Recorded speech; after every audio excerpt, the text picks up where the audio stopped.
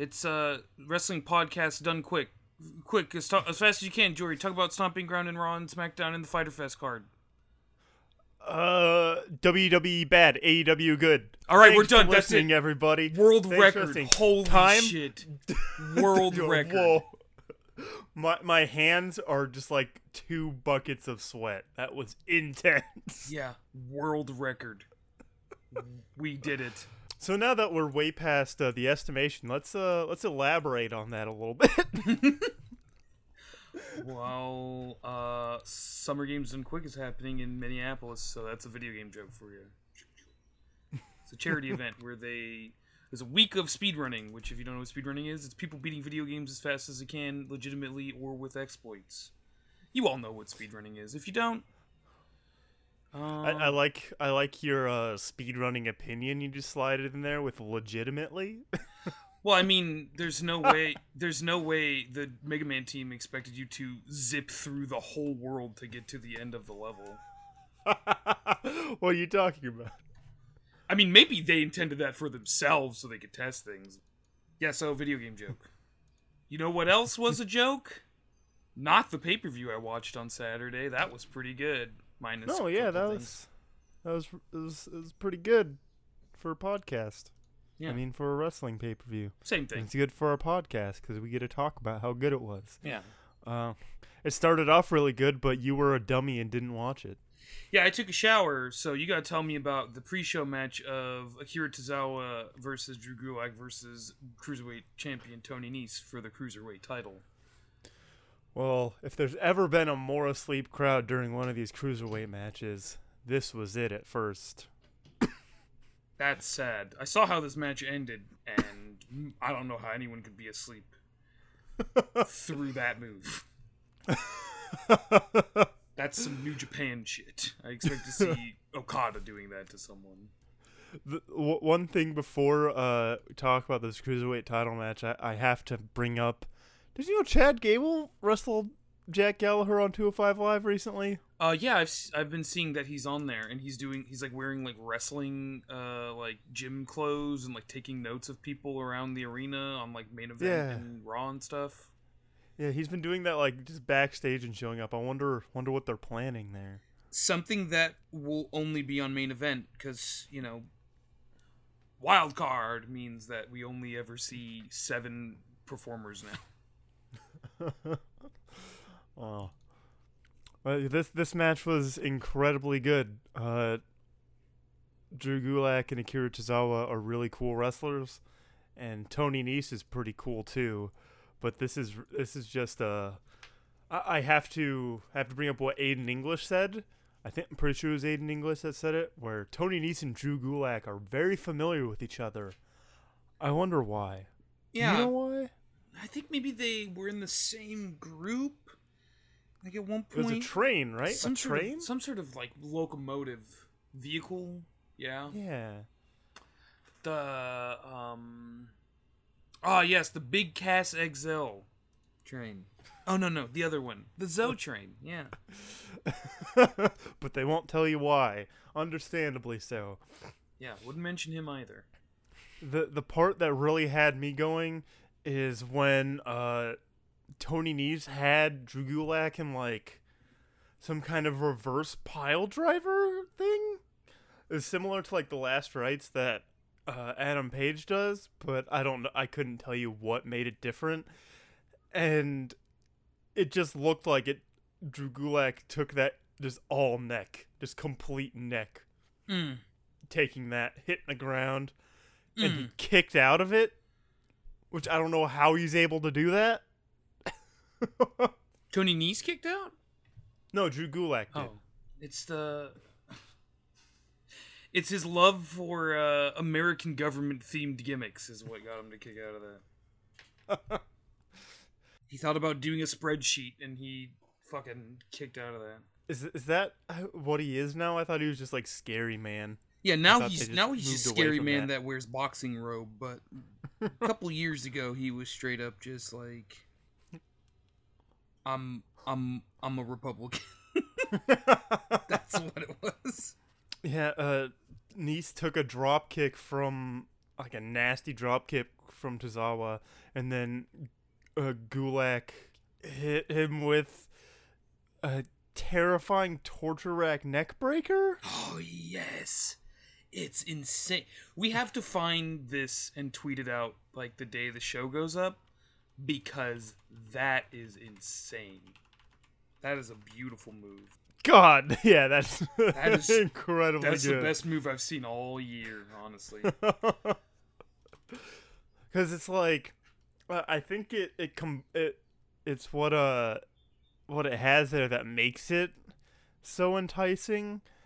Is it's two moves in one. Yeah. So, while a lot of finishers just seem to be like an enhanced version of a move, this is, you're just combining two moves. It's like there's probably a video game thing I could add in here, but I can't think of anything to compare it to at the moment. Just pretend I made a good video game comparison. Oh yeah, I like video games. There you go. Yeah, that is a smooth transition between the torture rack and the neck breaker too. And Drew Gulak is the cruiserweight champion, and Much deserved.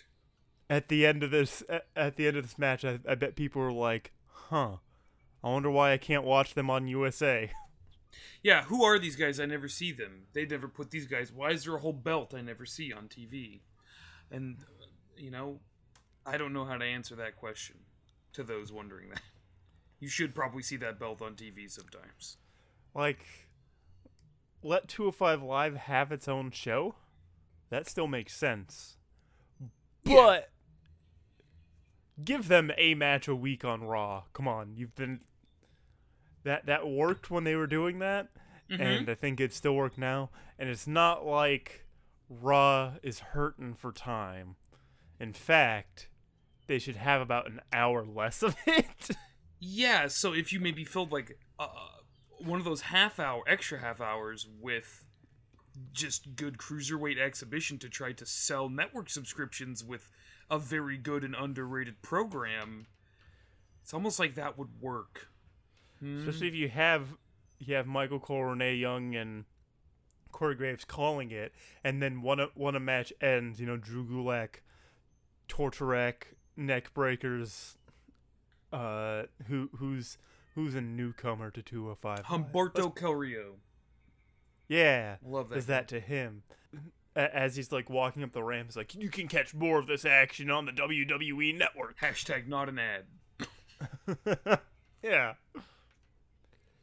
Yeah, that's a perfect idea. I don't imagine if Bischoff just put all the cruiserweights like on a separate not Nitro show in the late 90s that was on like the WB network on like Sunday mornings at 6:30 a.m. That's sort of what and just never talked about them or showed them or anything. Just Chris Jericho. You want to see Chris Jericho? You gotta wake up Sunday morning, 7:30. You're only gonna get to see him for 20 minutes. Sorry. What if 205 Live was Impact? There's my joke for you. Excellent joke. You mean streaming on Twitch? Yeah, I'd love that. That'd be great, actually. It's crazy to see the Impact channel usually hover around like 200 to 400 people like any day, but then Friday rolls around. It's Friday, right? Yeah, Fridays. Friday rolls around and it's just like 5,000 people watching. Like, oh damn, this is live. Why doesn't WWE have a Twitch channel, actually? I don't know. Bernie Sanders has one. That means you are required to have one. You're obligated by law to have one if you're culturally relevant in any way. The joke here is that WWE isn't. They opened up the show with Becky Lynch versus Lacey Evans. That way, if Becky Lynch lost the title, you could just stop watching. And you didn't have to sit through 2 more hours of the show. Hey. Lacey Evans is improving. She did look a whole lot better in this match than she did at Money in the Bank. Yes. And what's sort of weird about this is that I feel like maybe I was just blinded by how much I liked her gimmick when she was in NXT, but I feel like she was better in NXT, and then it was just immediately apparent during Royal Rumble that, like, oh no, she needs work. And she's slowly getting there, but there's still, like, an awkwardness to her ring works right now. I feel like a lot of it's got to be nerves, because she did not seem that awkward at Full Sail ever. No, it's definitely part of that, and also, like, I'm sure she's doing house shows. Let me check Cage Match, because I've been going to that website more now. Cage Match? Yeah, it's the cagematch.net. It has a whole database of wrestlers. Very, very much appreciated on that one. I like that. Do you know who the number 1 overall rated active wrestler is? Kofi Kingston? Nope, he's not even in the top 10. Oh, wow. Is it WWE? It's not. Of course it's someone from Japan. It's the internet. It's not going to be who you think, though. Hiroshi Tanahashi? He's number 3. Number 1 is Meiko Satomura.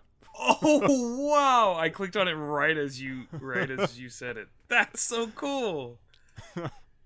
Then AJ Styles and, of course, Daniel Bryan are the only 2 that are not from Japan.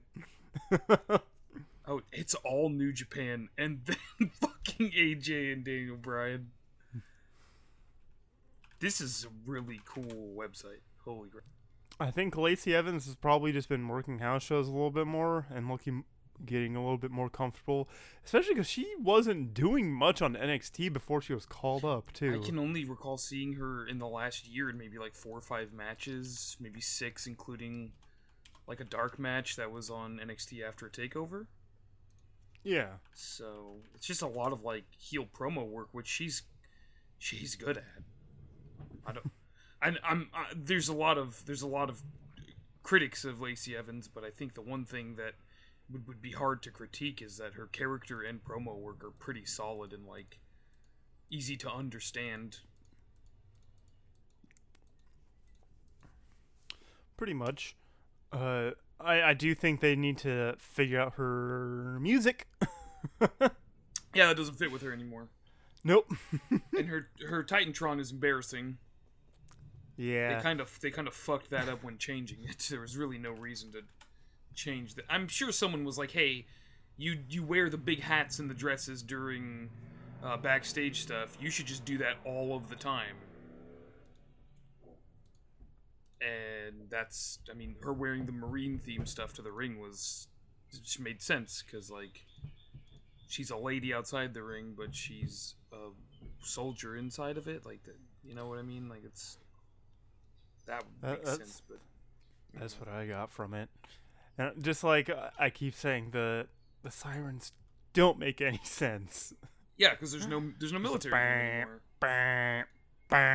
At this point, Vince just really likes to get your attention, I think. It's a stinger, so keep it. The stinger doesn't make sense, but it's a stinger. Keep it.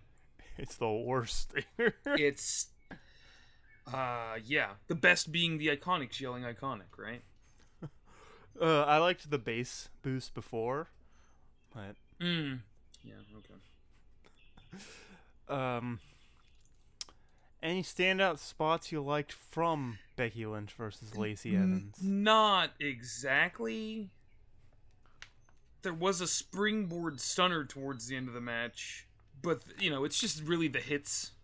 We got a cool exploder. They were moving really fast in the opening, which was good. Probably real, like, amped about starting the show. What about you? Any standout moments from Lynch versus Evans? Specifically, the moment that I feel like was planned to get high def pictures for, which I haven't looked to see, but when Lacey Evans tried to do the handkerchief thing, and then Becky took it and shoved it in her mouth, and then smacked it out of her mouth and went flying in the air. Yeah, that was very good. That was very good. That was a call to Mankind's Mandible Claw, wasn't it? Because Becky's a big Mankind fan. I believe so. I sure was happy that Becky Lynch came out on top with the disarmor, because we don't need another person winning the title super quick like last time. But It did set up for what was a big surprise, and was probably the best option they could have gone with later in the night. Yeah. Something that I have a lot to say about, so when we get there. I don't think there would be any real benefit to giving Evans the title unless on Monday night Sasha Banks was gonna run out with like a Money in the Bank briefcase somehow.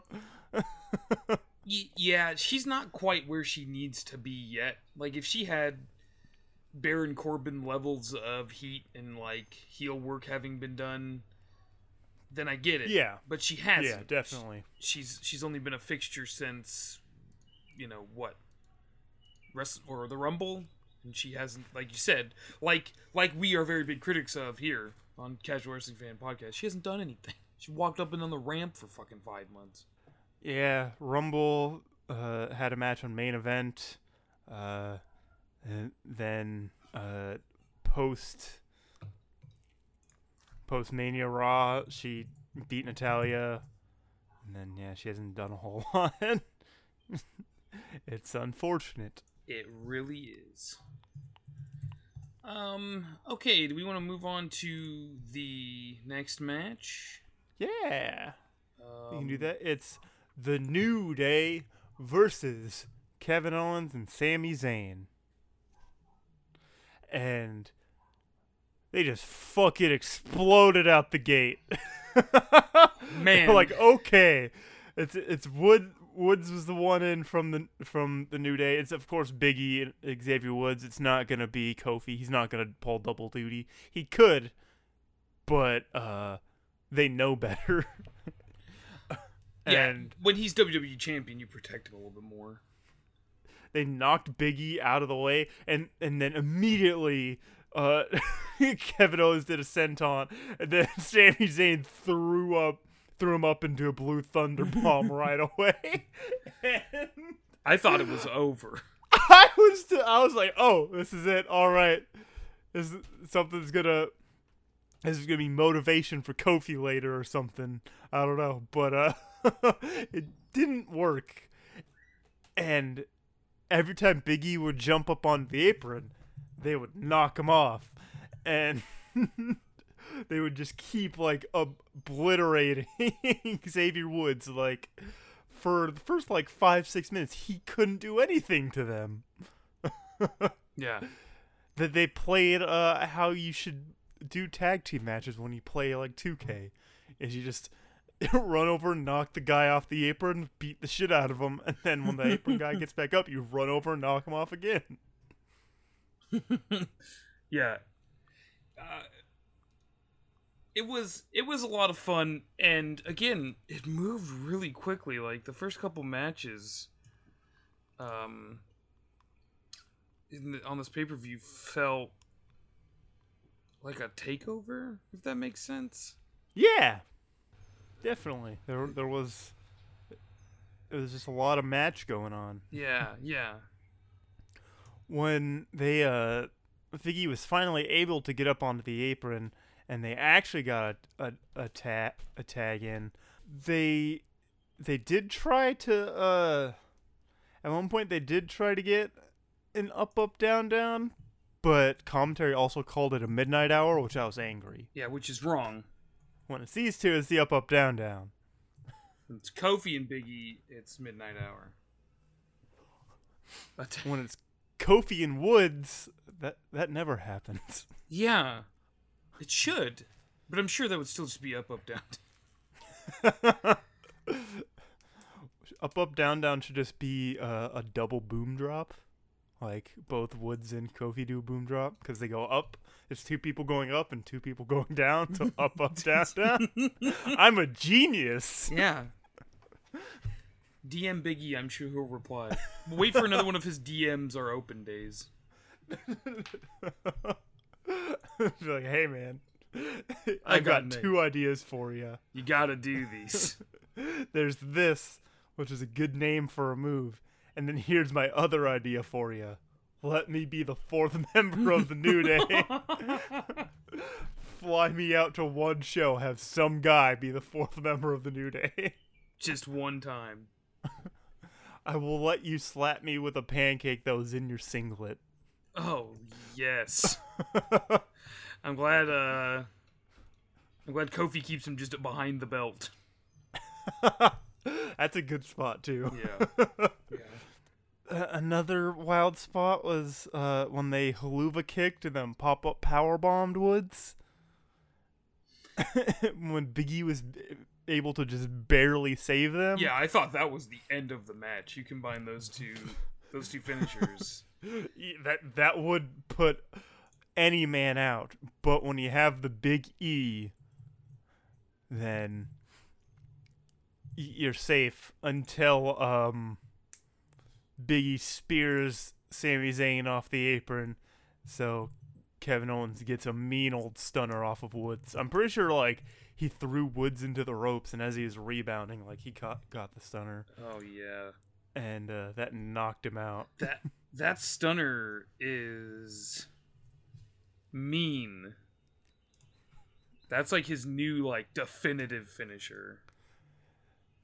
Something about the stunner must be easier on the knees. I get especially compared to the pop-up powerbomb. Putting someone on your shoulders is a lot over time.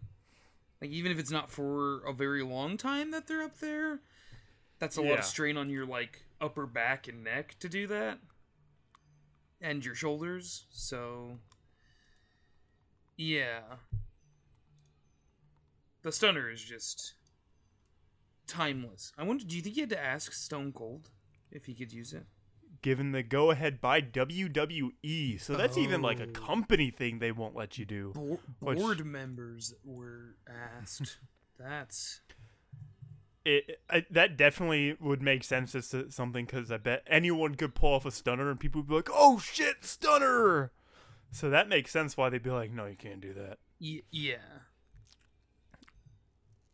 It looks like apparently they originally gave it to him because of the they threw him in to take Kofi's place. And then they wanted to keep him over as a face. And then I know we know he's a big fan of Stone Cold, so I guess Stone Cold is cool with it. So that's all that really matters. Mm-hmm. Mm-hmm. He tweeted after pulling it off that night, "Hey," and then at Stone Cold's Twitter handle, "I finally figured it out." Steve Austin said, "Highly effective when executed properly. The results are complete devastation." Yeah, because it stuns their neck.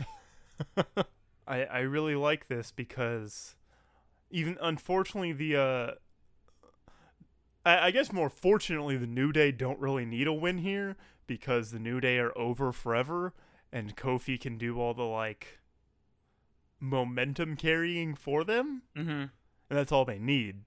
And Kevin Owens and Sami Zayn definitely need it. Need victories, especially after Braun just terrorizing Sami Zayn for no reason. Yeah, that was... And Kevin Owens for no reason a year ago. Fuck, yeah. Remember how a year ago Braun Strowman had the Money in the Bank briefcase? I honestly don't remember what happened with it. He cashed it in for a match at Hell in a Cell, and then Brock ruined the match. That's right. Okay. Yeah, That it was bad. That was really bad. What a waste. Yeah. Much like everything they've done with Braun, unfortunately. Yeah. You know who isn't being wasted? Ricochet. Remember last week on this show when... God damn it. Remember last week on this show when I said this match is going to be really short because Samoa Joe can't go for that long anymore. I lied. Boy, was I wrong. They should use my sound effects instead of their real ones. Just a mouth sound effect of... That'd be really funny if it was Ricochet really close to the microphone. chew before as a stinger. It's embarrassing. I don't like the sound, but also the way his music is, it does kind of need a little bit of a stinger.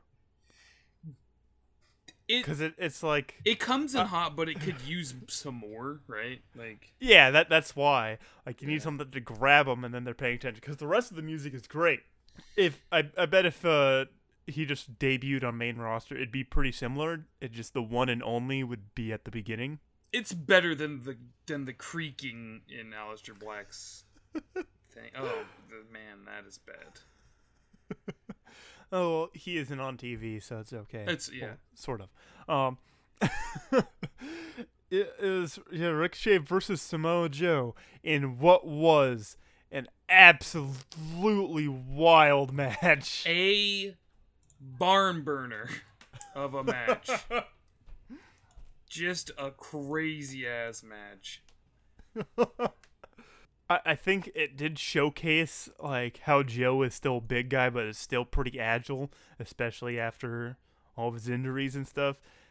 But even though I think you have someone like Samoa Joe who still has that agility. When you have the David versus Goliath matchup, it's just scarier. Because it's like, what if Goliath has speed hacks? Yeah. I did not expect him to come out like he did. That was crazy. But Ricochet seemed to have momentum, like back and forth, and not just getting pounded. Yeah, it allowed him. It allowed everything to not just look like a fluke. Like it made him look like a legitimate contender, which makes me think backstage Vince is like, he's like Rey Mysterio without a mask. These two men can put on a good match, and I like Ricochet doing a sort of code breaker, and then, well, actually before the end, I want to talk about the spot that was like that I thought was like super weirdly obvious.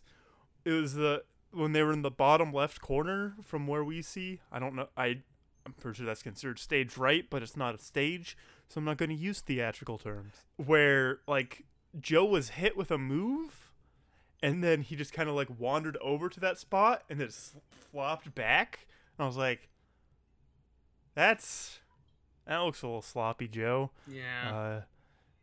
That doesn't seem right. And then Ricochet went up to do like a moonsault or something, and then Joe just he immediately rolled out of the way. So it's like, I wonder how much of that was intentional, because that's a smart move. You make it look like you're selling a move, but you're actually not. You're actually being sneaky. Mm-hmm. But Ricochet was able to knock him into another corner and then hit a 630, and I couldn't believe it. Like, he was setting up for that 630, and I thought Joe was gonna do something. I was expecting the Shayna Baszler, you're in a coquina clutch now. Yeah. Like, that's what I was just expecting the whole time.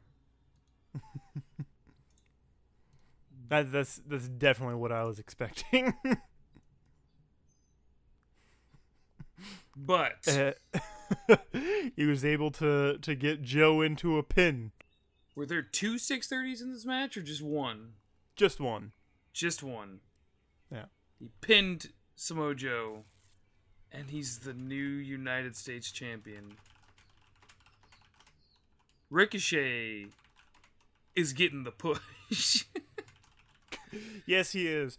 And he wins the title. I'm like, damn, he is getting pushed to the top. And then I'm like, Ricochet, watch out for Samoa Joe. And then he doesn't get attacked by Samoa Joe. And I'm like, holy shit, he is getting the push. And then they cut to the commercial for Extreme Rules or something, which isn't as bad as last year's, which is unfortunate because last year's was funny.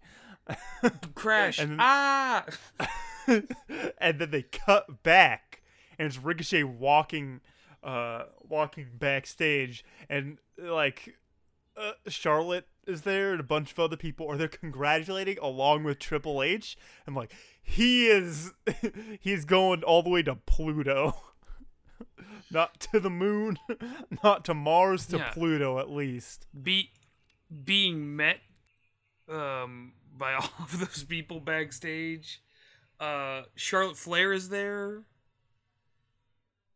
Universal Champion Seth Rollins is there. Heavy Machinery is there. And then Triple H is there to congratulate his man he signed. That's a big thing to show like a solidarity, like, hey, you did it. We're all proud of you and excited for your future here.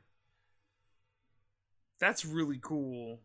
Later on in the night, he was taking pictures with his new United States Championship, and he was met by AJ Styles and Gallows and Anderson, who wanted to take pictures with him.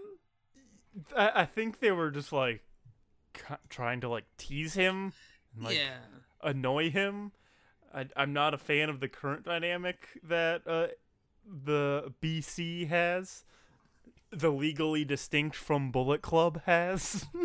But AJ Styles challenged him to a match, basically. Yeah, so. Basically, like, you think you're hot shit? We'll beat the top guy, one of the top guys in the company, tomorrow. If you think you're so fucking cool. Who's considered to be one of the top 10 best wrestlers in the world right now, and potentially ever. Good luck. Yeah. So, Ricochet is United States Champion. That was pretty great. Really good match. Followed up by what I think is another really good match. Heavy Machinery was back there, and as they were celebrating Ricochet, they were like, alright, now's our time. They go out. They're about to have their SmackDown Tag Team title match with Daniel Bryan and Rowan, the Planet's tag team, and I think this was a pretty good match. I think I've said that like 4 times now, because there's some shit that happened in this match that I did not expect. And I think I've seen online the idea is that, like, the crowd threw off the dynamic of Heavy Machinery being faces and Daniel Bryan and Rowan being heels, but you have to expect that Tacoma, Washington is going to cheer for Daniel Bryan. People had to have known that backstage. There's also the thing where they just have to try and, like, explain it away, where they have to. Normally he'd get boos, but here in Washington he's gonna get cheered. Like, don't say anything. Yeah. At most, just say hometown cheering on Daniel Bryan. You know, like, that's the most you need to address about it. Maybe have Corey Graves say something like, these people are crazy, or Byron say these people are crazy, something. Remember when Daniel Bryan said he was going to just move out of the way of the Caterpillar? Yeah. Sure didn't. That's me in a match with Brock Lesnar. If he tries to F5 me, I'll just jump off of his back. Just jump down. He tries to German suplex me, I just wiggle out. That's all you have to do. That's all you... 6-year-old watching wrestling. That's why that if he tries to Caterpillar me, I'll just move was funny, because it was like... why do they let him stunner him? Just walk away. That's my brother watching wrestling. Yeah. Why do they do that if you could just move? Why do you let him do that? Because it's fun that way. Hey, maybe these guys are going to make tag team wrestling cool. Again. Finally. I hope that Heavy Machinery is going to spark an interest in tag team wrestling again. But I feel like it could just be another stopgap, like the B Team or something, where they're trying to wait until they find the next big thing, or, you know, even if that's not a priority for WWE. They've kind of shown like, hey, we don't care about tag team wrestling at all. So I'm worried that they're just gonna kind of get the, yeah, you're the B team. You're just here for now, and then you're gonna disappear. Yeah, unfortunately, that's also a possibility. I do think Heavy Machinery was able to show that they are good wrestlers, and there was multiple points in this match where I was like, holy shit, they might actually go over. The Tucker Knight jumping off the top rope to the outside of the ring. Yeah. That was a lot of dedication to this match.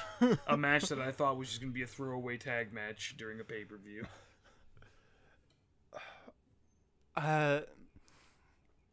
The yes kicks doing absolutely nothing to Otis as he's trying to not clip through the floor.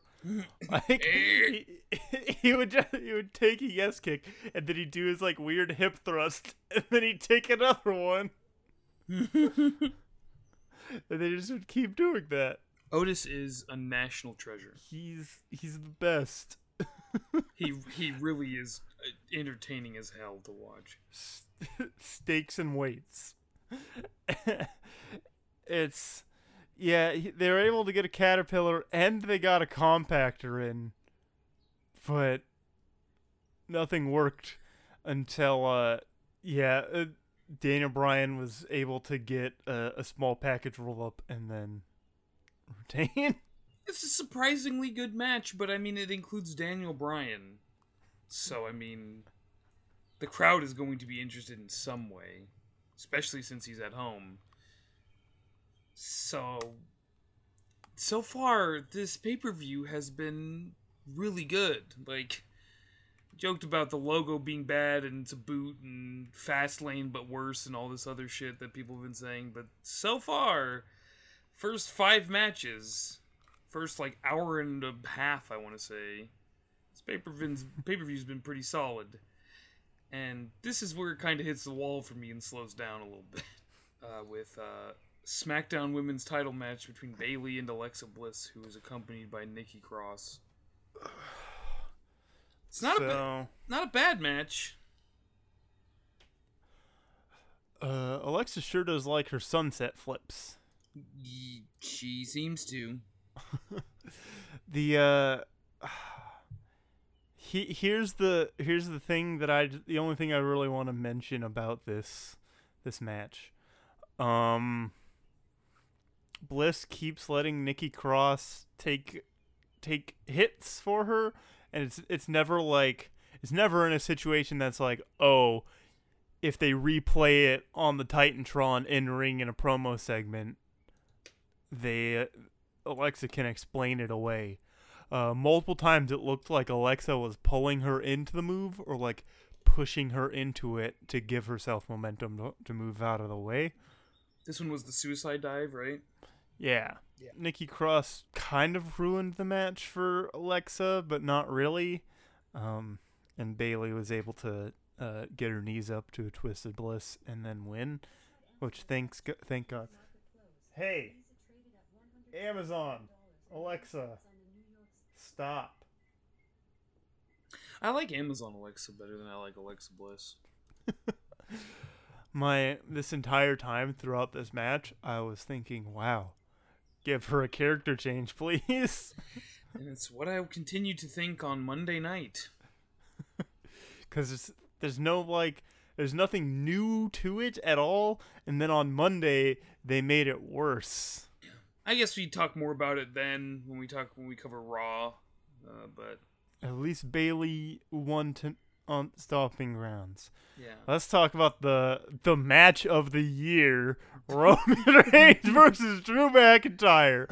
And someone might be thinking, Jory, why would you say match of the year? And to that, I posit you is peak Roman Reigns, and that's why it's awesome. The vest. Roman Reigns logo with the dog.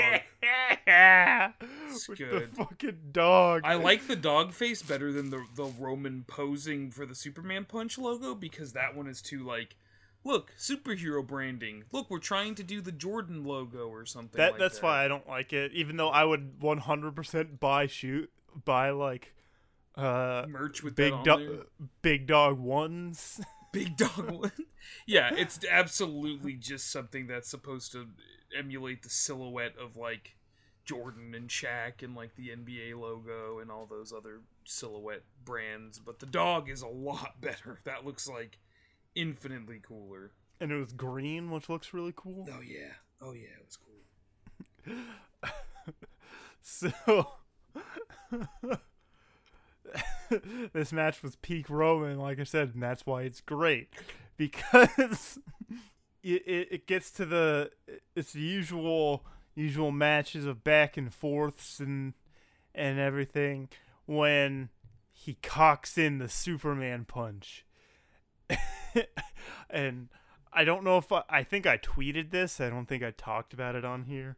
I want like a first-person shooter, like Doom or something, with where it has an ammo indicator, and when you go to reload, it's him cocking his fist, and then like it's like an old school shooter where they'd show like for your ammo count, they would also show like a picture of bullets, and when they're like grayed out or semi-transparent, that means you need to reload. It's like a semi-transparent fist, and when you cock the fist and go ooh ah, you get an added Superman punch and an added spear. I want that on a HUD for like a Doom wad of Roman Reigns. He locked it in, getting ready to give it to to Drew when he has to give the Superman punch to Shane when he gets back into when they get back into the ring after McIntyre fucking basically Alabama slamming him into a fucking table. Oh yeah. They definitely intentionally always do it to the not English table, right? Yeah, I think I'm not sure why you don't do it to the English table, but now I think because it's a joke about the Spanish announcers table, they just play into that joke. And when they got into the ring, fucking what was the setup for Reigns Superman punching McIntyre when he was in the air? Because that was what was wild to me. I want to say it wasn't a suicide dive, but I want to say it was jumping off of stairs to hit Roman or something like that. Yeah.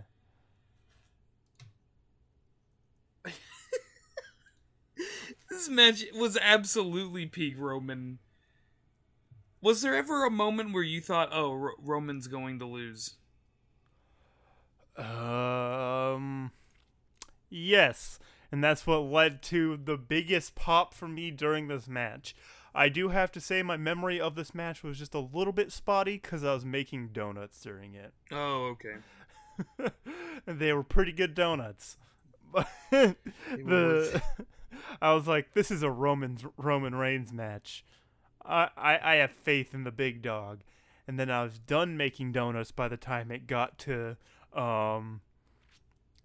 Shane coast to coasting Roman, because Shane took out a ref and then coast to coasted Roman, and then he was able to kick out still when they got the ref back into the ring. And then of course that's what I was like, holy shit, this is incredible. And then he got the spear on McIntyre and won.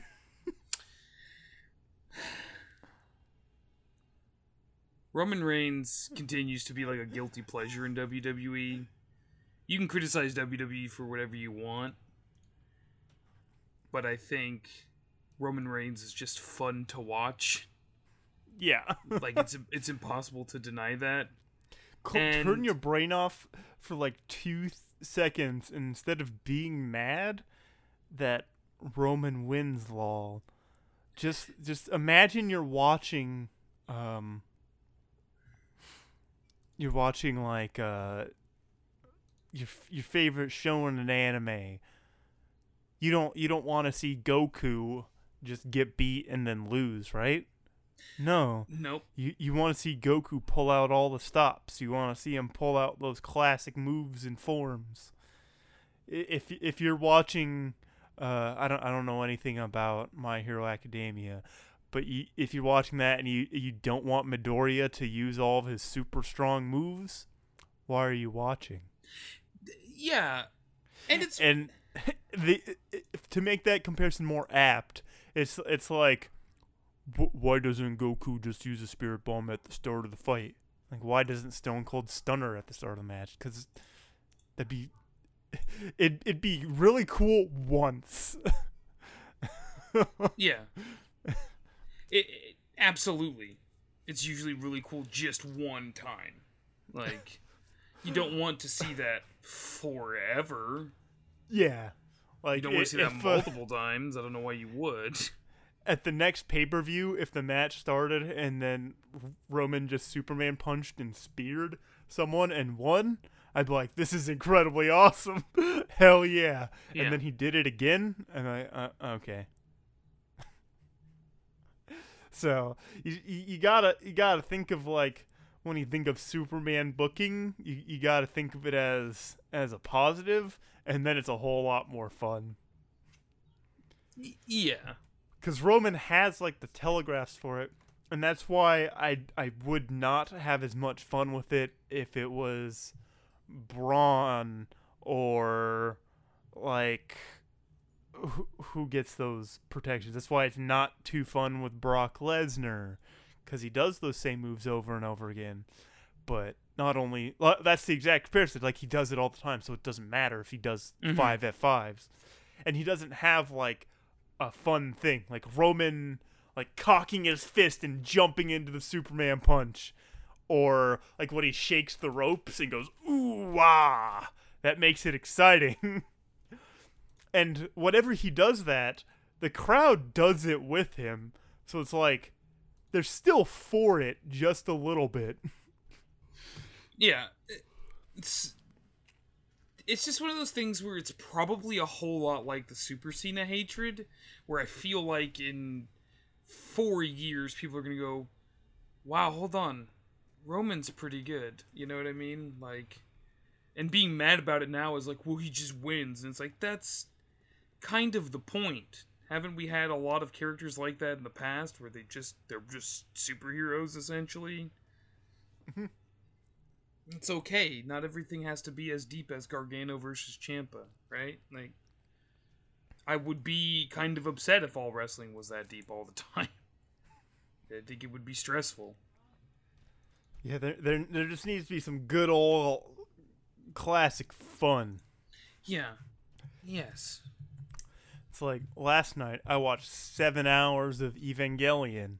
Not 7 hours, 7 episodes of Evangelion. There's not 7 hours. That's pretty close, actually. Pretty close, yeah. And I sure do like those deep introspective series where it's not all about the action, but also sometimes that's what I want to watch. You can have both. You can like both. In fact, you should have both to have a better balance in your life. Yeah, it's this is a PSA for you. Hey, casual wrestling fan. Have you been playing video games for 20 years of your life? If you have, take a look at your video game shelf. What do you see? If it's just annual releases, and then you play the new COD, new Madden, new Assassin's Creed, whatever, for a week, and then you get bored and depressed, like, hey, maybe I don't like video games anymore, and a huge staple of my formative years is falling apart. Oh no. Try buying a new game. A different game. Instead of getting mad and yelling online at people who create video games, or saying that certain social groups of people are ruining video games, maybe just, like, get Game Pass for $1 if you have a PC or an Xbox, and try, like, Shantae or something. Like, branch out. You like movies? Well, if you seem to be thinking, I'm kind of getting tired of seeing the same thing over and over again, check out something hidden away on Netflix, or that movie your friend recommended to you, but you didn't listen to him because he said Endgame was okay. Try something new, and then you'll feel rejuvenated in your hobby.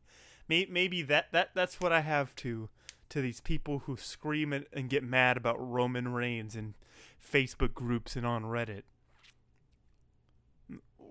Don't take it as seriously and enjoy it. And the big problem with those people is that they have found alternatives, but I think there's just something about wrestling that makes people, like, I think what it is WWE is where it started, so they want WWE to be good. And in their perception, WWE is bad because of Roman Reigns, so they can't just, like, let it go, right? Yeah. So, yeah. Wait, because WWE is not bad because of Roman Reigns. If WWE got entirely different writers and bookers and everything, they would not just go like, okay, no more Roman. They would do something different with him, probably. But he's not bad because he's just himself. Yeah. That wouldn't make sense. He's fucking cool. I agree. Let's talk about Heart Attack, the match. Oh, yeah? I loved this match.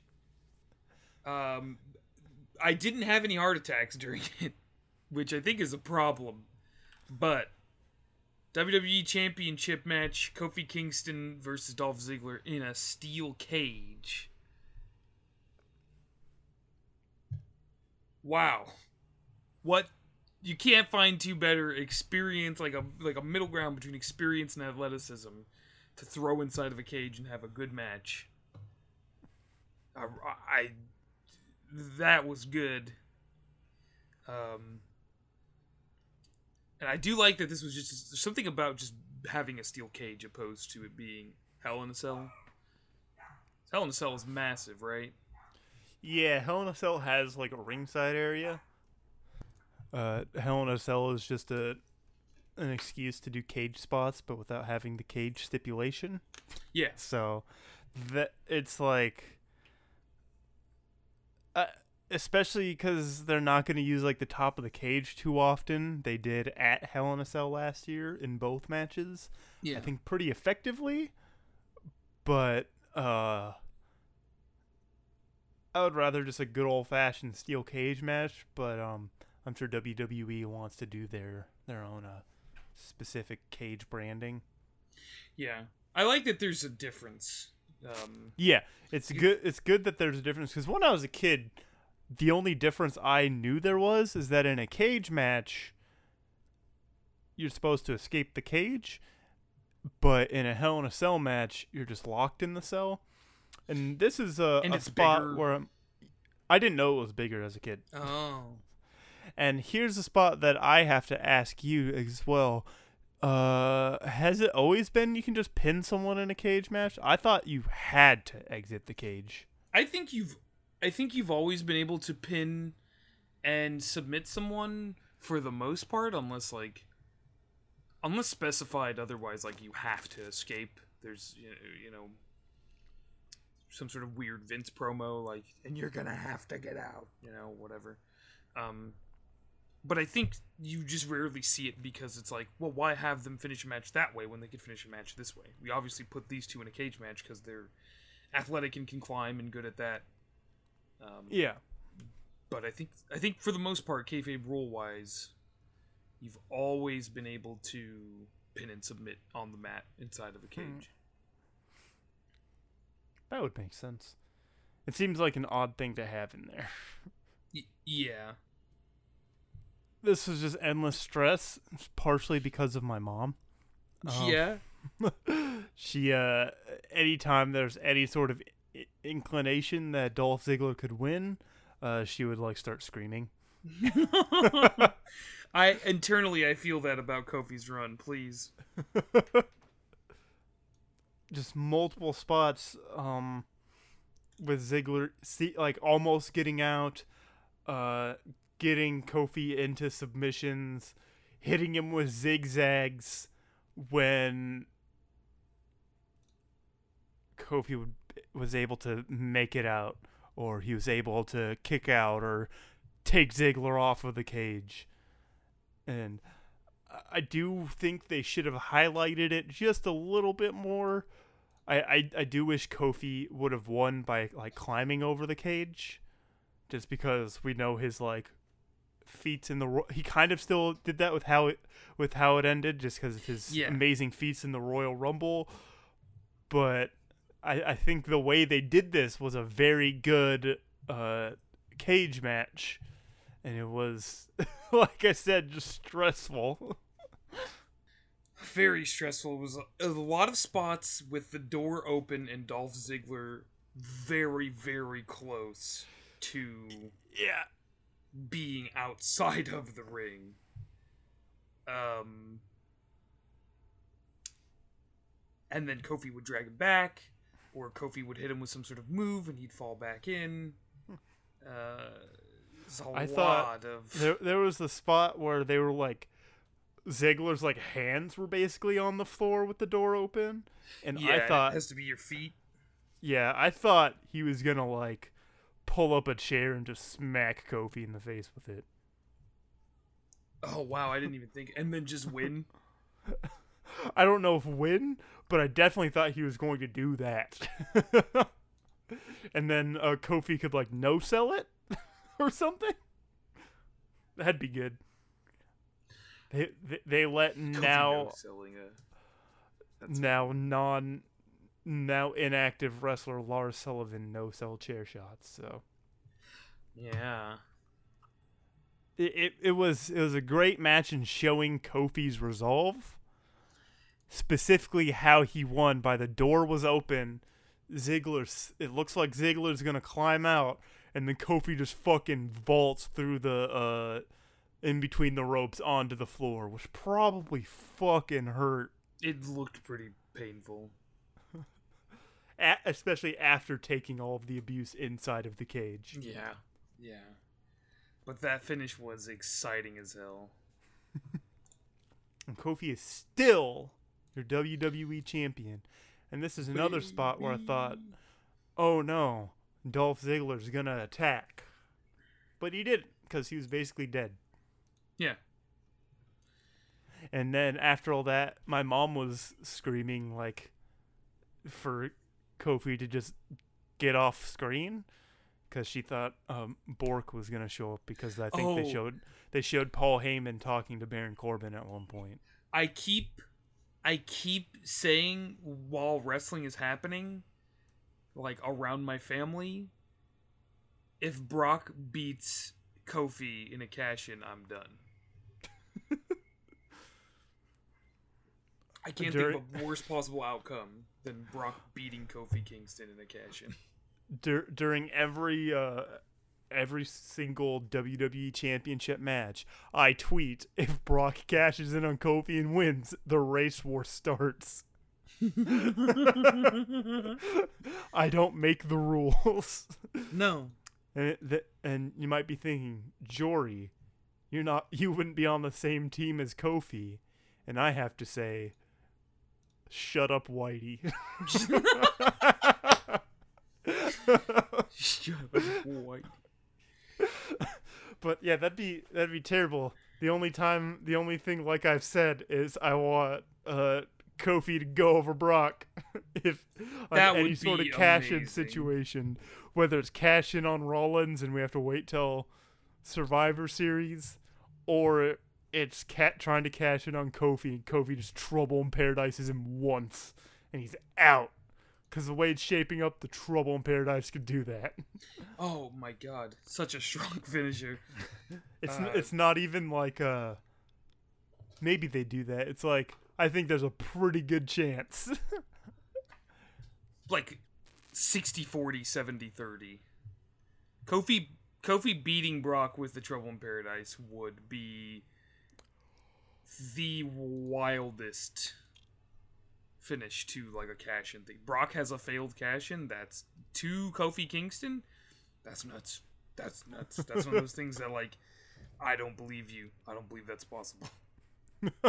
I want it to happen. Solidify this reign. That would absolutely solidify. Give him more than just a WrestleMania moment. we got the main event. Do you like the Attitude Era? I sure do. That's when wrestling was good, TM. Ah, good TM. The only type of wrestling I watch. Universal Championship match between Universal Champion Seth Rollins and Baron Corbin. Baron Corbin has yet to choose his referee. So Baron Corbin makes his entrance. Seth Rollins comes out. And he's gonna make an announcement, but Seth Rollins steals the mic and says, "Listen, dude, I'm done with this shit." He has a steel chair, obviously. Listen, dude, I'm done with the bullshit. You're gonna announce who the referee is right now. And then Corbin is just sort of like, okay. And who is our special guest referee for this Universal title bout, Jory? Bang. It's right to censor. That's what it seemed like you were doing, yeah. More right to censor references only here on the Casual Wrestling Fan Podcast. It's Lacey Evans, the sassy Southern Belle. You know, Seth Rollins' girlfriend's rival. Seth Rollins' girlfriend's rival? That's exactly who she is. Which, when I saw that, I was like, whoa. They are actually going to pay off all of the Seth Rollins and Becky Lynch are dating stuff that they've been building up to. I thought it was just to be like, hey, our two top people on Raw are smooching. They smooch. They love to kiss. They sure do. Vince Russo watching this. What the fuck, bro? They took my ideas, bro.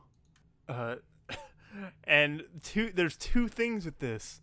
One, since Lacey Evans just lost to Seth Rollins' girlfriend, she's not going to be on his side either.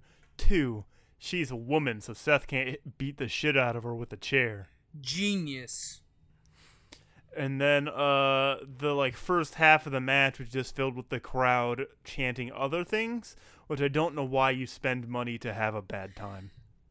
See, the thing I don't understand about this is genuinely, like, you're supposed to be upset about this. When you watch a movie and a villain, like, wins, you know, in some way in the final, like, 20 minutes, you don't just get pissed and turn it off, do you? You just keep watching to see how the hero is going to prevail in some way. Chanting CM Punk and AEW and Daniel Bryan are not going to... It's making the situation, like, unfun to just sit and see what happens. And I think it was pretty good. I don't think it gives the message you want to backstage either. Like, well, why not, like, why not, like, just leave? Cheer during the stuff you do like specifically to encourage it. Like, I'm sure that shows they're upset, but it also shows they're not taking anything seriously. So why am I going to listen to their complaints? Like, if they're just going to dismiss it and then go off about something else. Yeah, it just doesn't make sense to complain in that way. And I've said this on Reddit in threads on Squared Circle before. If you're dissatisfied with, you have to, like, actually be able to, like,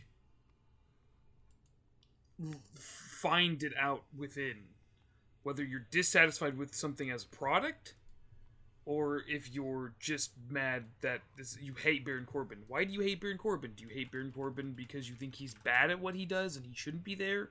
Or do you just hate Baron Corbin because the character is annoying and and is always stuffing your favorite wrestlers, and always seems to pop up when when you least expect him. Because the latter half of those, that's good heel stuff.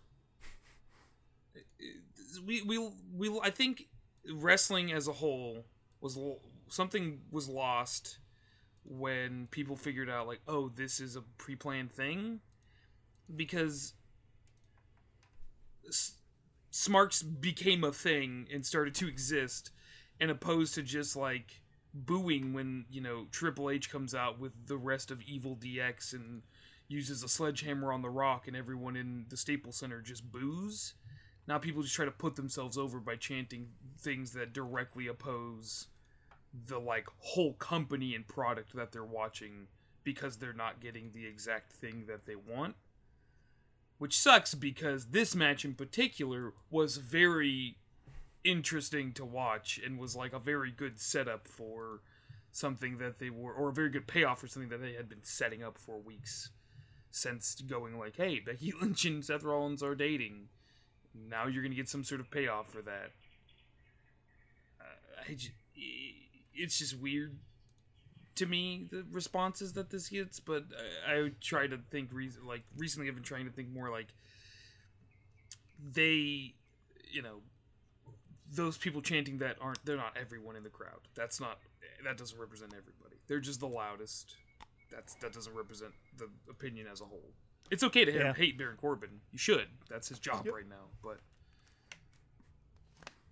you shouldn't be like blind with rage mad when he is doing something. That's stupid.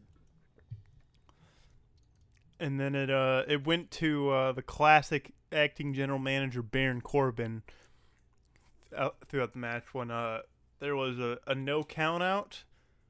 The match was changed to no count out after Baron Corbin couldn't make it to the ring in time. And then in a spot that made my mom really upset is when Baron Corbin hit Seth with the chair, and then they changed it to a no DQ spot. My mom kept saying up until that point, Seth should just use the chair because Lacey Evans will call the match and he'll still be champion.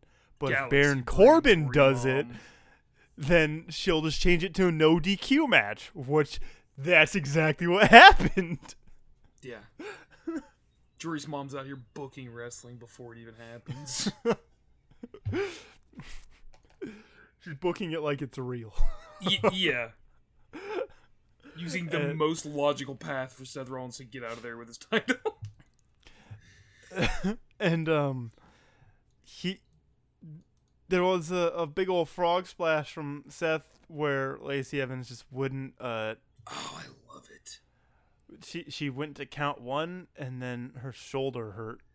Yeah, she got to two, and then my shoulder. And then this is the one time I would like dialed in on commentary tonight is when Corey Graves is going something about she just had a match. She's dehydrated. You ever have muscle cramps because you're not drinking enough water? That's what happened.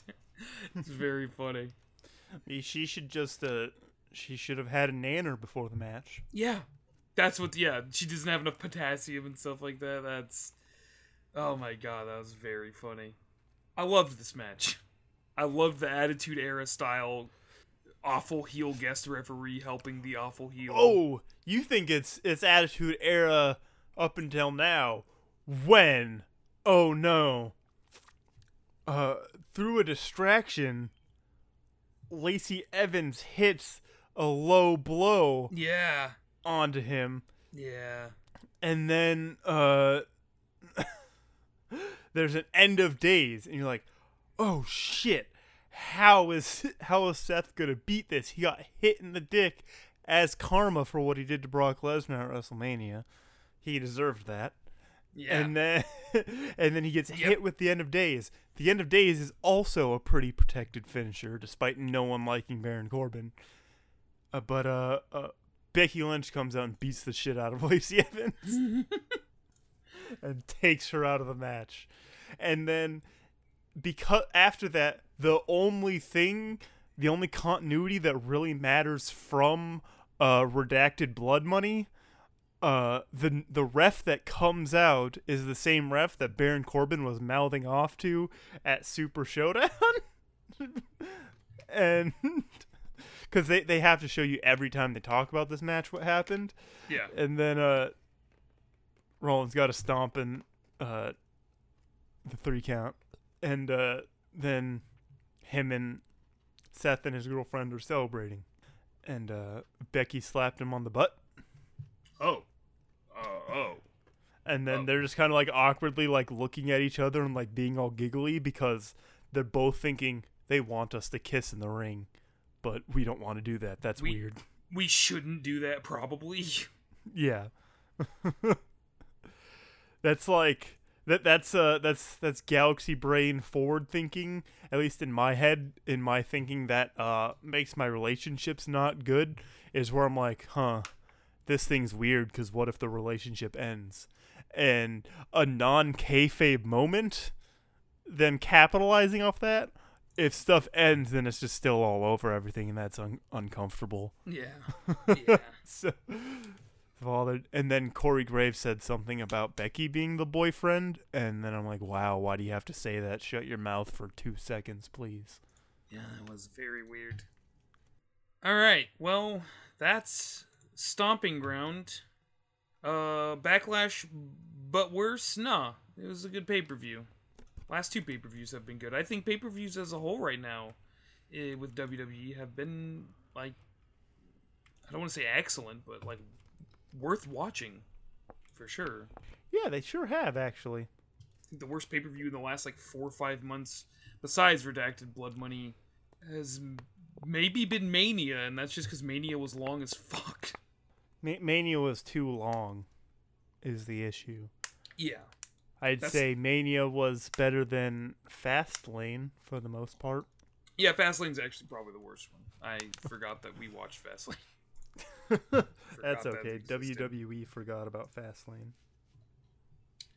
Well, since we talked about Stomping Ground, Boot Stomp, Seth Rollins Stomp, whatever the name of the pay-per-view was,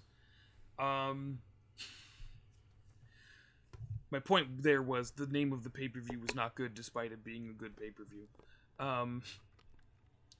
Let's talk about Raw and SmackDown real quick. Yeah, I want to say definitely real quick because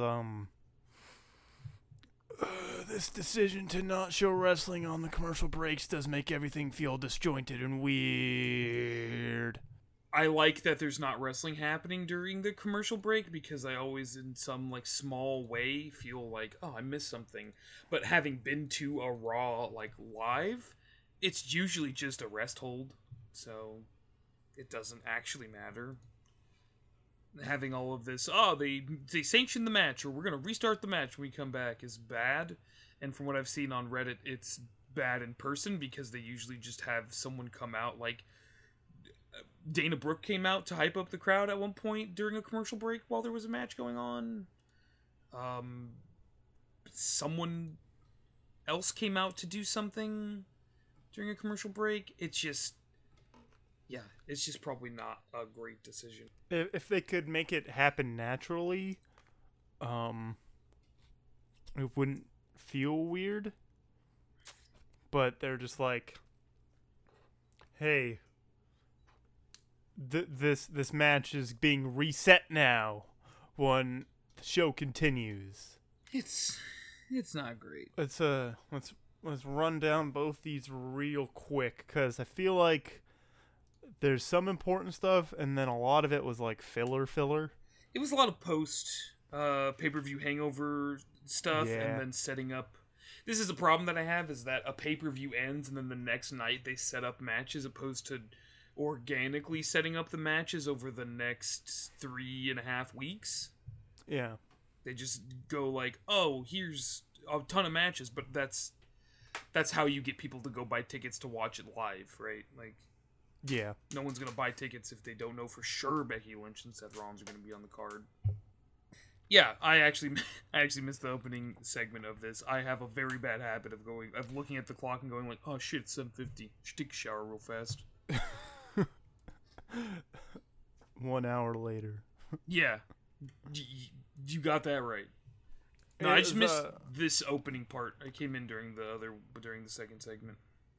Yeah, it was Seth Rollins and Becky Lynch kicking off Raw. We both defended our titles. We both kept them. And yeah. And then Baron Corbin and Lacey Evans come out and like, hey, fuck you guys. We should have won. And then they set up the match at Extreme Rules, and it's winner take all, which is a good stipulation that adds some kind of edge to it to make us care about this match. Yeah, and I think an intergender tag match being a main event of a pay-per-view is interesting, no matter how it ends up. I think that's pretty cool. And the pairing of Lacey Evans and Baron Corbin is pretty good. There was some stuff during the show of them backstage, kind of going like, hey, you better not mess this up. Hey, you don't have to worry about me. It's you who needs to worry about not messing up. So they're both still in business for themselves. But just uniting together for a short period of time to reach their goals. Pretty simple and I think pretty effective. The follow-up was an elimination tag team match with the Usos and the New Day versus the Revival and Daniel Bryan and Rowan, which they don't have a name for Rowan and Daniel Bryan, which they don't need to. Yeah. Actually, they should just name them after the fucking vegan straight edge band Eco Strike, because they're like... I like that fits name. It. I think they're usually called the Planets Tag Team, but that's long to write, so... Yeah. So this is when I immediately started to realize, because it's the first match after the official announcement where they're doing the different match types so there won't be wrestling during the commercial breaks, and they quickly rushed to eliminate both the New Day and then Daniel Bryan and Rowan. Yeah. Usos versus the Revival again. Yeah, and then they come back to commercial and it restarts as a regular match, as the Usos versus the Revival, and the Usos win. Hey, they're probably number one contenders, right? Probably. They're probably gonna get those at Extreme Rules. Might as well. I mean, I can't even say that I want anything to be done in the tag division anymore, because what's the point? Anything is fine, I guess. The match we got for the SmackDown tag titles was great. It really doesn't matter who's champion, as long as I get cool matches like that, it's sure. Yeah, exactly. Sure. Yeah, that's really all I want. It seemed the only thing I could think of for this match is that they just wanted to have both sets of tag team champions on one side. Even if it was only for a little bit. Yeah, they're both heels, so that works out. Yeah. I gotta instead the only thing, one of the two things I need to talk about that happened this week. The 24/7 champion R-Truth on Miz TV. He, over the weekend, crashed Drake Maverick's wedding, got the title back, and Drake Maverick's wife wants a divorce already because it was the worst day of Drake Maverick's life, which I think is a really good comedy angle. That he was married, and on the day of his wedding was the worst day of his life because he lost a joke title.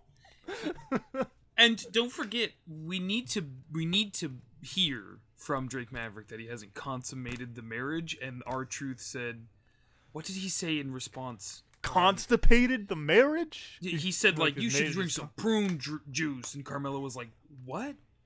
And he was like, he said the marriage was constipated. It's like, what the fuck is happening? And then the crowd was like, this, you're constipated. Yeah. Which sucks for Drake Maverick that now he's had chance about both going number one and number two. AOPP. Yeah, that's poor Drake Maverick. Poor Drake Maverick. And then they set up a match for Drake Maverick against R-Truth, which R-Truth won in 5 seconds. Yeah, I was actually really excited for that too. I was like, for him to squash Drake Maverick. I had like, for some reason, in the back of my idiot stupid brain, I thought that Drake Maverick would actually like do something. Super kick R-Truth and win. I thought we'd get to see Rockstar Spud wrestle, you know? Well, here's the thing. Funny short man gotta lose, so I 70-year-old billionaire, can be entertained. Here's the good side to that though. The fact that R-Truth calls Drake Maverick Hornswoggle. Oh, that's excellent. Yeah, that is excellent. Especially because I gotta look real quick. Drake Maverick height 5'4". Hornswoggle's Hornswoggle like 4'5". Height 4'5". Right on the nose. He's pretty much a whole foot taller than him. It's really funny that he calls him Hornswoggle. Fuck. Roman Reigns in handicap match. They announced this after they lost to Roman like right away that Shane and Drew were gonna have a handicap match against Roman. Where not only that, but when they got to the ring, they announced that both Shane and Drew would be in the ring at the same time. Which I'm like, oh shit, stuff finally matters. And it was just them beating the shit out of Roman for a little bit, setting up the coast to coast for Shane. Yep. After he took 2 claymores and a spear, and as he set up the coast to coast, I can't believe it. The fucking Undertaker comes out to save Roman Reigns. So this is absolutely like, hey, please fucking watch the product, please. I saw an article that says it reeks of desperation, which it does. Does. I'm not arguing with that. But this is something. Don't take it as a negative, because it's really funny. You're gonna get Undertaker, which is cool. I don't like these really old wrestlers coming back for like I don't like the idea of this image we're looking at. Fucking Undertaker giving a big boot to Drew McIntyre. Why? Come on. You're gonna completely halt McIntyre for at least like months. I like the Undertaker well enough, but I just don't see this as like a necessity to do. But people are going to tune in for Taker and Roman versus Shane and Drew, so I'm hoping the match is mostly just Roman versus Drew, but there's no reason for the Undertaker to come to Roman's rescue. Well, he beat him, so he respects him. That's all I got. That's it. I guess the Undertaker had a match against Shane at WrestleMania in 2017, I think. Yes. So there's that. I don't know. I thought it was 16, because I thought 17 was the year Roman beat him. I thought it was the other way around, but maybe you're right. It's unimportant at this point. Yeah. So yeah, Undertaker's back. Yeah, fucking Undertaker's back, and right away they announced the match for Extreme Rules. And, out there, someone is still mad that Roman is even on wrestling cards. Absolutely. Like, when he came back, people were there's those people who are like, oh, Gray's just going to be put in the fucking title picture. But they're not doing that. They're doing stuff with him with Legends, which is good. And Drew McIntyre is building up some amount of momentum, which I like. But I don't like the idea of him going up against Undertaker. That's not good for him, I feel. It's not good for anyone. Yeah. Especially how after how people feel about the Undertaker's most recent match. Which was terrible. Yeah, real bad. But not as bad as the segment that followed Undertaker saving Roman Reigns, Braun Strowman and Bobby Lashley in a tug of war. They have another fucking test of strength bullshit thing where these things would be fine if, like, they weren't worked. Because I would be curious to see who would win. And then after someone wins, you just have them brawl. It doesn't matter who wins. You just have them brawl after, and then you don't fucking talk about it again. And then you get something mildly interesting.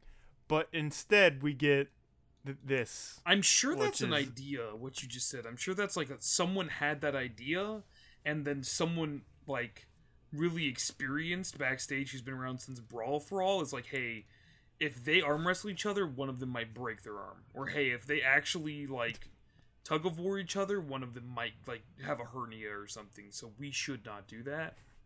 Which I 100% agree. I would love to know who's stronger between Bobby Lashley and Braun Strowman.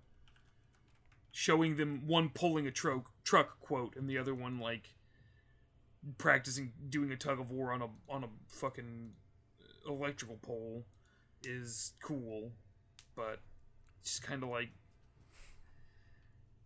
well, what's the point? Hey, don't forget hey, about them. These are two big name guys we have signed. Also, look at this image. Braun lost. Look at his foot. Look at his left foot. He fucking lost. That's banned. The ref is looking right at it too. Yep. Call it, man. It's over. Bobby wins. But Strowman actually won, and then Lashley beat the fuck out of Strowman, and then I don't know, something that continued to waste the talent of both of these guys. Yep. Hey, Carl Anderson and Luke Gallows have a match against the Viking Raiders, and they're not goofing around. You know, nope. This time they're gonna win. They lost last week. This time they're not gonna lose. Even though AJ Styles caught them in the fucking No Way Jose conga line, they're gonna win. Just kidding. At least having that little bit is pretty good, because AJ Styles like, come on guys, what happened to the good brothers? Not you guys who aren't on TV. And then they goof off, and like AJ can whip them back into shape. Yeah. And then they go against the Viking Raiders, and you think, maybe they'll win this time. Oh wait, no, they won't, because that's the only thing that sucks with this, is that they lose pretty quick, and it feels extra bad. The Viking Raiders hit them with the Viking experience. Why couldn't they call it Fallout? Because Vince McMahon hates games with glitches in them. When he plays video games, he's like, why couldn't they just fucking refine this shit before they release it? Vince, there's so much in it. It's hard to catch all the bugs when you have so much voice acting and so much serious... Bullshit!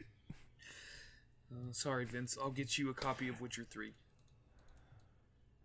And then he also refuses to update things, because if they don't work right away, what's the point?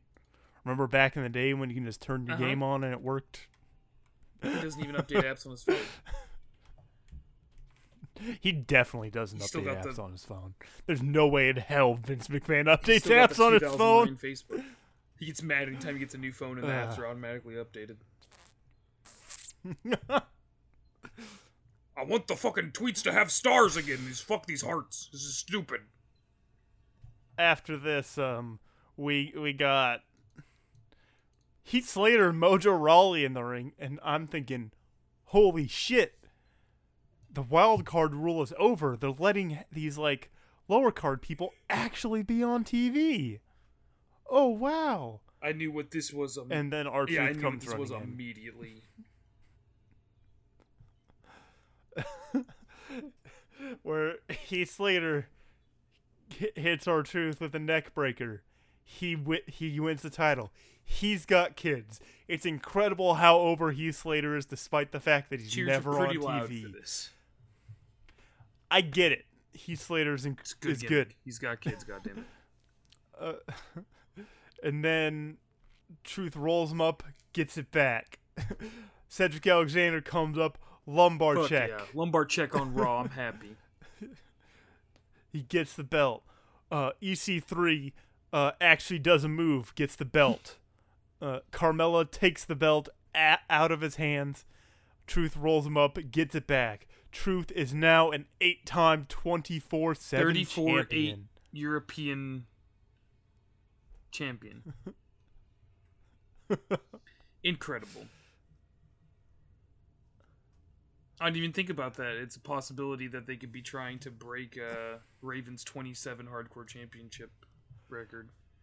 If anyone deserves it, it's R-Truth. Yep. I mean, I would feel bad for Raven though, because the you know belt... Raven's mentality. I think you're the one who told me about him feeling like he was a failure in wrestling because he never won a world title. He probably likes that record somewhat. R-Truth deserves any sort of thing that's good, and him winning the 24... I think they probably got the idea to do this for him after seeing his short run with the U.S. title recently, and they're like, damn, we can't give him a legitimate title, but that's fine. And there's people out there who might not like the 24/7 I didn't at championship, which that's... Of course, it's not good at first because you don't know what they're gonna do with it. You don't think they're gonna do anything good with it, and I wouldn't think they are.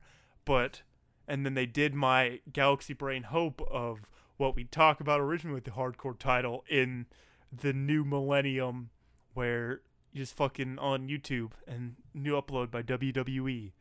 R-Truth at Drake Maverick's wedding. Yeah, that's great. It's the many say it's the best thing they have going right now.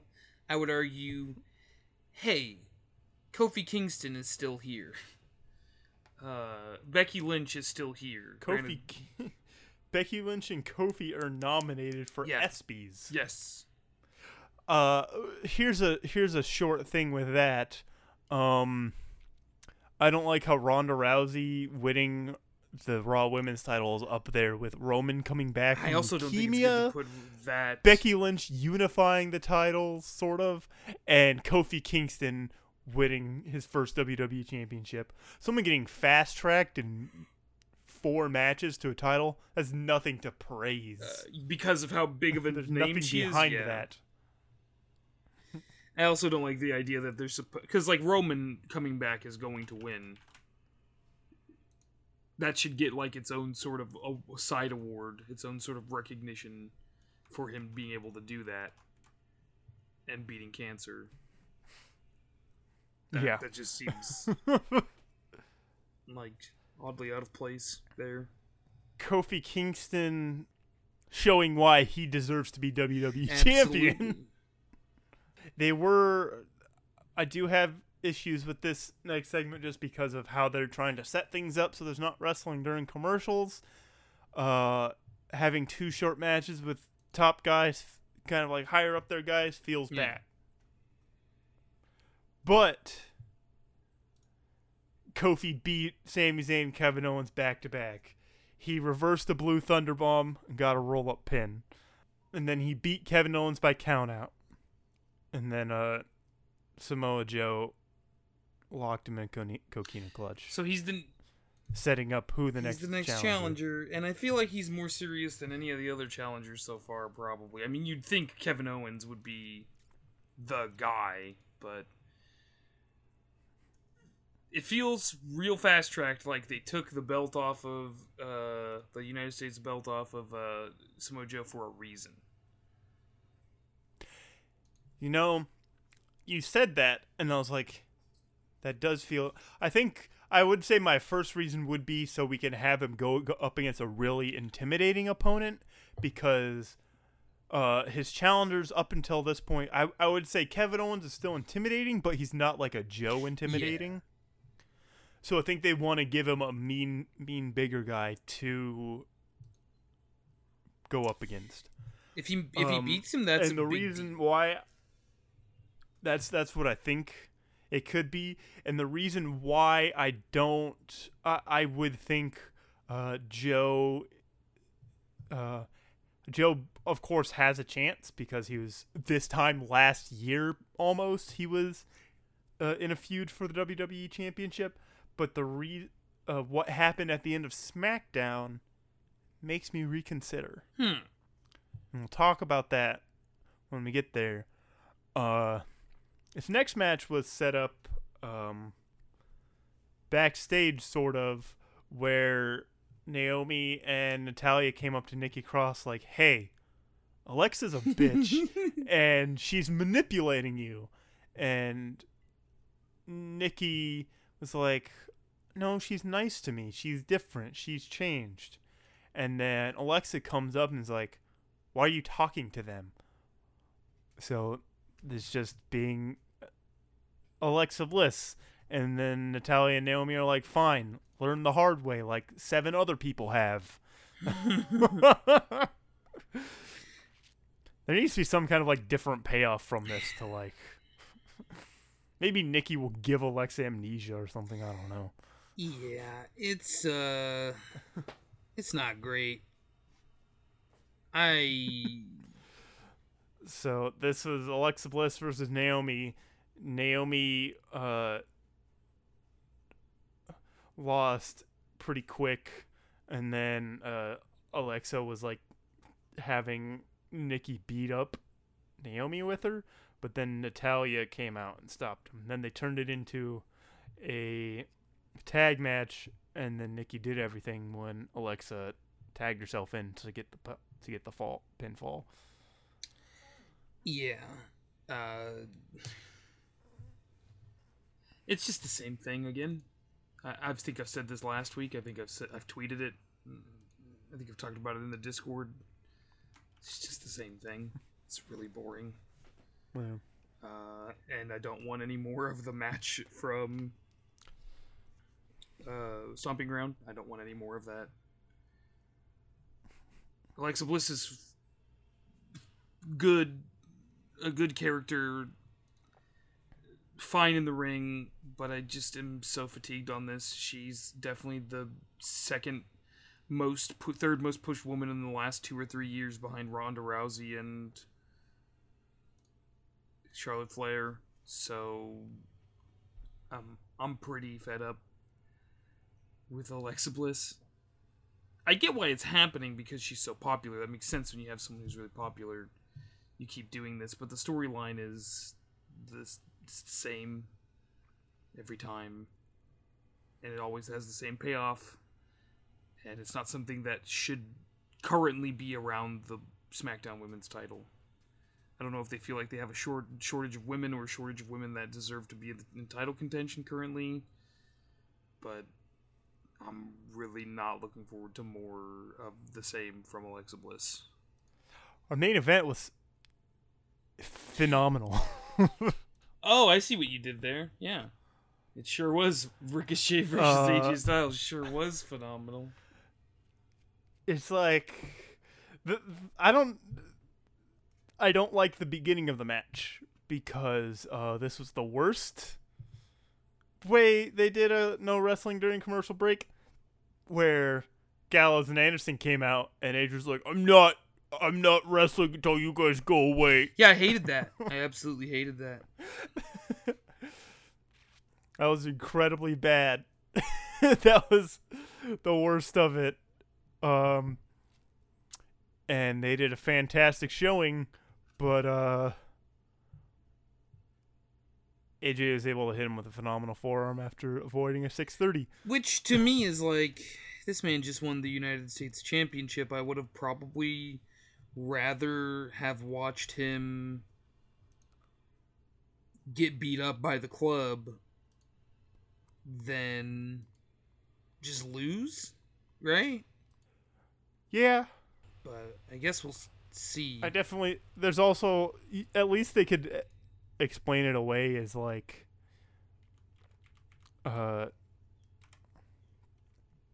he just won the title against Samoa Joe. He's probably tired.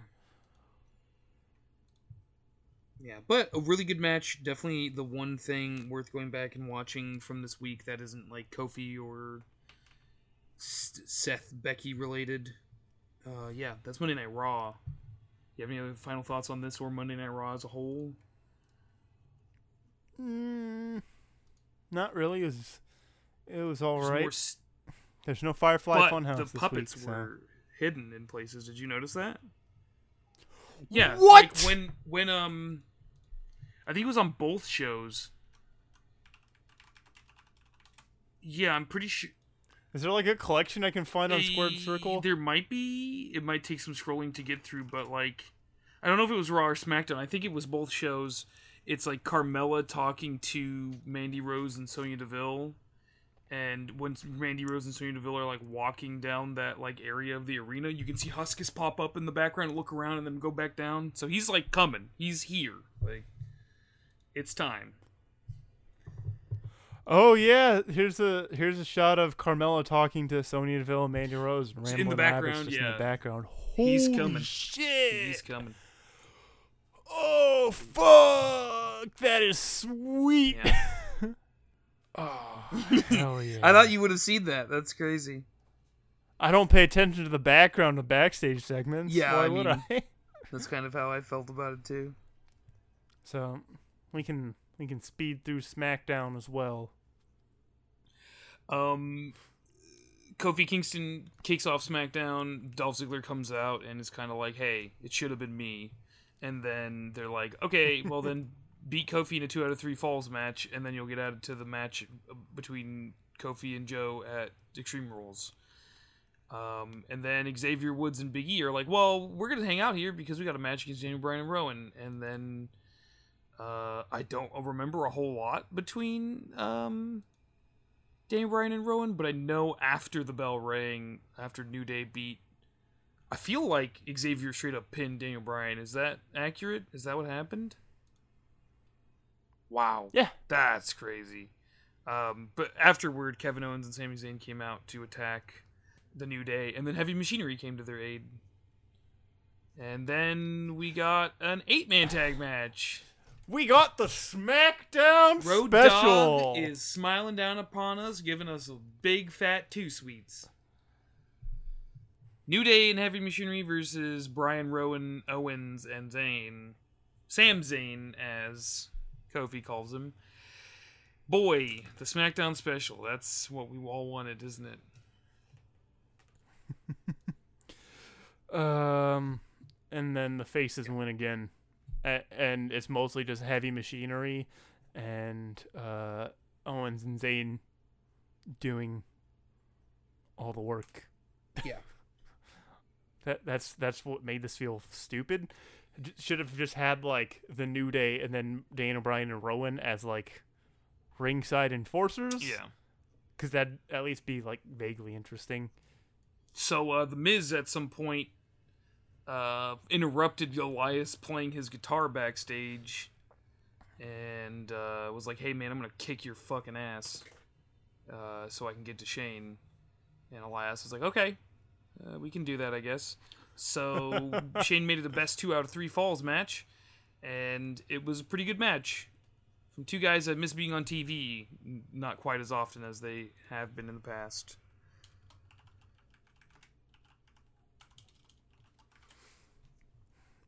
Elias got to win. Yeah, least. that was pretty good. So there's no match for Miz against He Shane. hit the right? drift away pretty quick. Yeah, it's a 2 out of 3 falls match. At least Miz got a skull crushing finale in. Yeah. Yeah, that was pretty much it for that. The only thing I really have to say about this is the Miz's DDTs are so good. I think we said that before. The leg kick out. Yeah, just how like fluid it is. It's like he's dancing. You know, he's just like bah, bah, Yeah, bah. yeah, it's excellent. Oh yeah, Shane came out and hit Miz with a coast to coast, but no legend came to his aid. No Undertaker for the Miz. Sorry, bud. What if they got Mean Ooh. Mark? Kane comes out to help him. Kane as Isaac Yankem. Hopefully. More Alexa Bliss stuff afterwards. She Nikki Cross versus Bailey. if Nikki wins, Alexa Bliss versus Bailey again happens at Extreme Rules. Alexa Bliss is super condescending to Nikki, who's just trying to be nice and her friend. Yeah, too bad. Hey, Nikki won though, and on July 14th at Extreme Rules, we're gonna get We have to watch the match and again. this time Alexa Bliss wins, probably. That's what you said last time. But why would they do it again if Bailey's just gonna win again? So Sasha can win. I'd love that. Sonya Deville beat the shit out of Ember Moon, proving that your bullies always win in the end. Aleister Black, the door opened as he was yelling at the camera that he wanted someone to fight, so it's coming. Maybe it's going to be Bray Wyatt versus Aleister Black. Apparently, rumors are saying it's Cesaro versus Aleister at Extreme Rules. Okay. That'll be a good good. match. I'm sad one of them has to lose. And then we got the main event, which was Dolph Ziggler trying to get his chance again at Extreme Rules Best 2 out of 3 Falls match. Kofi got the first fall where they roll up after Dolph tried to cheat by holding the ropes on a pinning combination. Ziggler got the second fall after a big super kick. And then Kofi obviously finished the match with a Trouble in Paradise. In a really good one. He Dolph ducked under it was one. A very good but he was able to hit him with QT another sequence. Yeah. So no Ziggler at Extreme Rules. It is a little frustrating that that's why I have a little bit of about the matchup of Kofi versus Joe, because if they throw in Ziggler, I'm like, oh, he's gonna make Ziggler tap, and then Kofi can try and win it back or something. But if it's just Kofi versus Joe, I'm hoping that the matches are somewhat extreme. Yeah. Maybe this will be like a Falls Count Anywhere match or something like that. I think that'd be cool. But Ziggler didn't get his other opportunity, while Alexa Bliss and Baron Corbin and Lacey Evans are just gifted them. So here you go. You can have them. That was a SmackDown. Yeah. That's WWE for the week. Very quickly, we've talked about it on the show before. We want to talk about AEW Fyter Fest, which is taking place Saturday, June 29th, in Daytona Beach, Florida.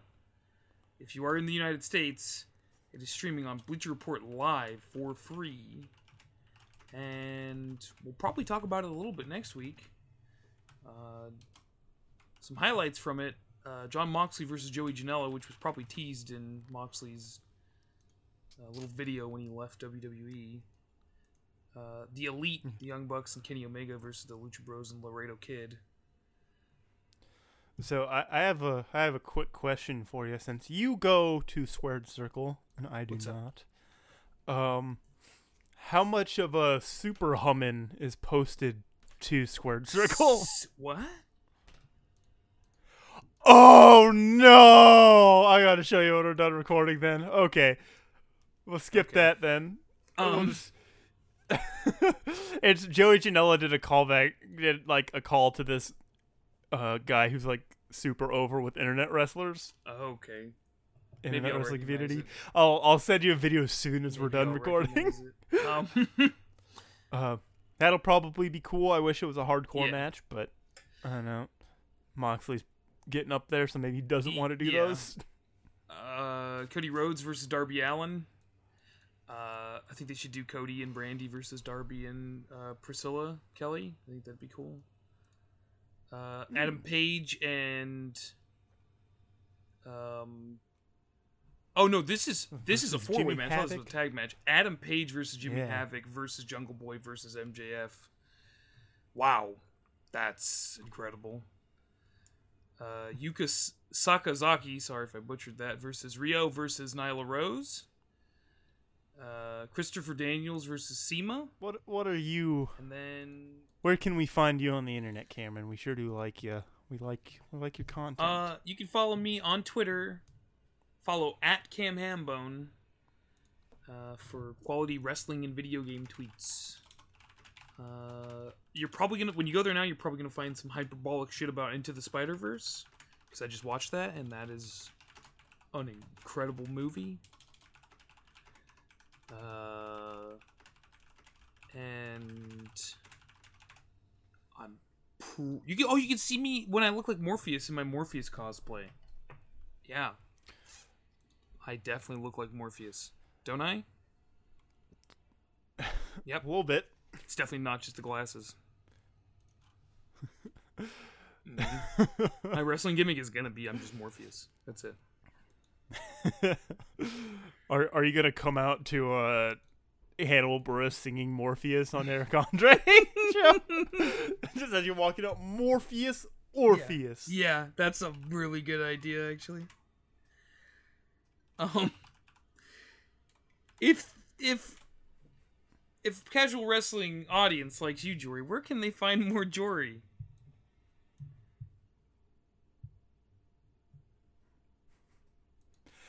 You can find me on Twitter at @NoI'mJory, where I'll tweet about stuff. Hell yeah. All sorts of things going on. Mario Maker's gonna be out, so maybe I'll tweet out wrestling levels. That'll be good. You can follow my other podcast. We are watching One Piece. It's We Are Watching OP on Twitter. It's We Are Watching One Piece on basically all your favorite podcasting apps. It's got Patreon up where you can see. Well, you can't see. You can hear us do a commentary track for the first One Piece movie. I don't know how they can get away with calling them movies when they're only like an hour long. I think with anime movies, they're usually in like double features. So you get like an hour of one movie and an hour of another. And then make sure to follow the network we're on, the Orange Groves, which is Orange Groves Net on Twitter. There's a Discord, which there's a link for in the show description. It'll take you to our specific channel, I believe, but it's a whole Discord server for the podcast network. There's all sorts of shows. Bed Bath & Bionicle ended its first season, and it has graduated to Bed Bath & Beyblade. Oh, hell yeah. And it has a kick-ass fucking theme song that you absolutely have to hear. So if you miss Beyblades, you want a place to talk about them, now you have one. You can follow us on Twitter. It's at CWFPcast on Twitter. Tweet at us, we'll respond. I will respond for sure. Hey, did we tweet out that picture of Otis in those basketball shorts yet? I should do that. Beach body, it's summer months.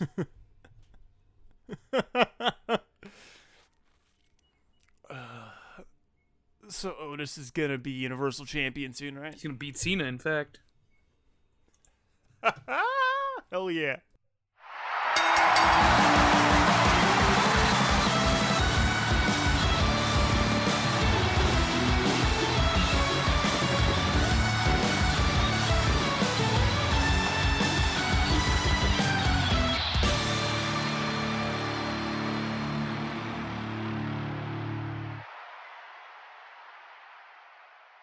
Hello and welcome to Bed Bath & Bionicle, a show where I call Joe my friend at 7 a.m. my time and talk to them about the wonderful world of Bionicle. Let's go through a quick quiz, Joe.